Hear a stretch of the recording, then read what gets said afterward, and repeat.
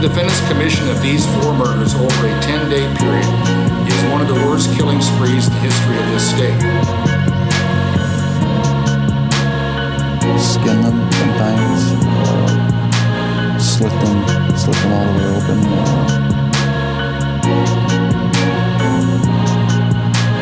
I'm here looking for the spirits of anybody that still remains. I have a device in my hand. If you would like to talk to it, please come forward. Tell me your story. Maybe I should have killed 400 or 500 people, then I would have felt better. Then when I felt like I really offered society something.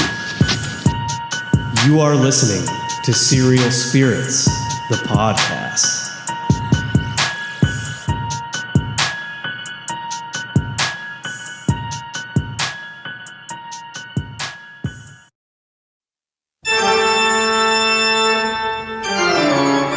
Tracy, what'd I tell you about playing the organ while I'm trying to record a commercial? Dang, my bad. Get off my nuts. Hey, Hillbilly Horror Stories fans, I'm Annie Weaves. And I'm Brendan Shea. We are paranormal investigators and hosts of Serial Spirits podcast. We're excited to be a part of the Hillbilly Horror Stories 6th anniversary live show at the Old Hospital on College Hill. We have had the privilege to investigate there, and wow, is this place active. Hey guys, it's Jerry. And Tracy. We are so excited to have Annie and Brendan with us on Saturday, August 20th at the Old Hospital on College Hill in Williamson, West Virginia. You will hear both shows do a live version of our podcast, and then everyone will get a tour of the hospital. Get your tickets today at hillbillyhorrorstories.com. And don't procrastinate, because seating is limited. Hey guys, Annie here. We're rounding out the final weeks of summer now. The last days of bonfires, campouts, late nights with friends. So what says end of summer celebration better than a summer camp? And what says summer camp better than a creepy story? Serial Spirits is inviting our listeners to Serial Spirits Summer Camp. We want everyone to send us their spookiest stories, ghosts and haunted houses, creepy cryptid encounters, UFOs and aliens, even your most terrifying true crime tales. And then, as summer draws to a close, we will share your stories on Serial Spirits. If you have a story you'd like to send to us, you can either record yourself telling your own story and send it to us, or you can type it out for us to read on an upcoming episode.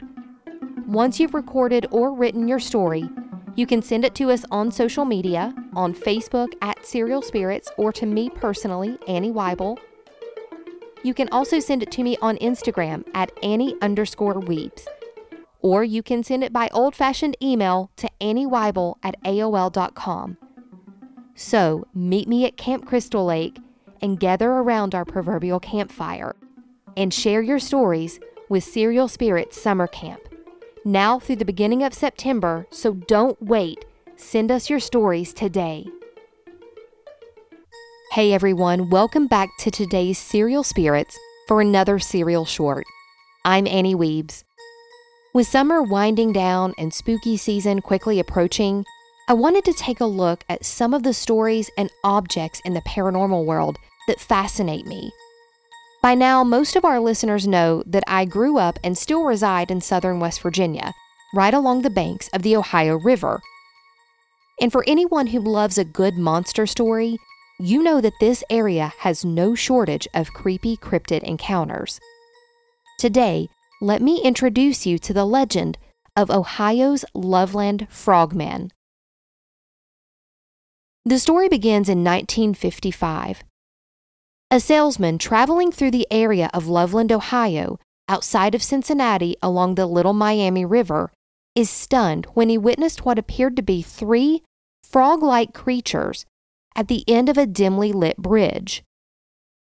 He described each of them as between 3 and 4 feet tall, with large eyes, leathery skin, no hair, and webbed fingers and toes. He claimed that the 3 amphibious creatures appeared to be communicating with each other. Then, as the salesman watched in amazement, he claimed that one of the beings pulled out a wand and waved it in the direction of his car, sending a stream of sparks behind it. The salesman hit the gas and flew away from the scene as quickly as he could, claiming that he smelled a bizarre, nutty smell in the air behind him. No claims of the Frogmen would come from the area for another 2 decades. In March 1972, police officer Ray Shockey was on patrol and driving through Loveland along the Little Miami River at around 1 a.m. when he claimed that he witnessed a large amphibian-type creature run across the road in front of his patrol car.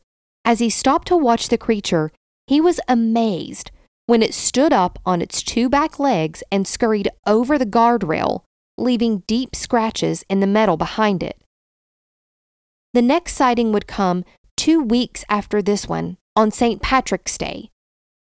Police officer Mark Matthews was driving in the same area as the most recent sighting, along the river next to a boot factory, when he approached something large in the road.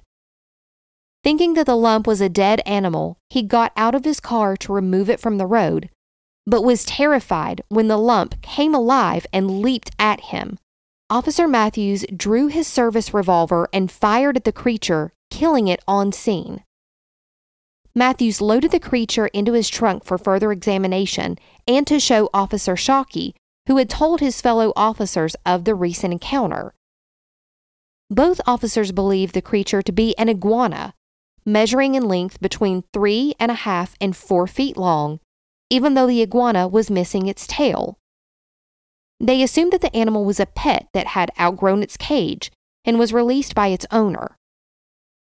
The legend of the Loveland Frogmen would not be heard of again until 2016, when 2 teens playing Pokemon Go outside of Loveland on the banks of Lake Isabella. One of the teens, Sam Jacobs, stated that as they approached the edge of the lake, they saw a huge frog-like creature watching them.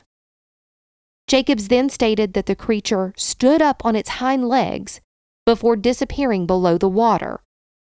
But before it vanished, Jacob said he was able to take a brief video of the animal, which circulated around local news media. No sightings of the creatures have been reported since that time. So the Loveland Frogmen, an overgrown pet? Wand-yielding creatures from another dimension? Or nothing more than a hoax? If you ever find yourself driving along the Little Miami River in Ohio, remember to look both ways before crossing that dark intersection. You never know what you might find. Thanks to everyone for tuning in to Serial Spirits. Please, if you like what you hear, feel free to rate and review the show. 5 stars and some nice words go a long way in the podcasting world, and we appreciate each and every one of you. Until next time, bye-bye.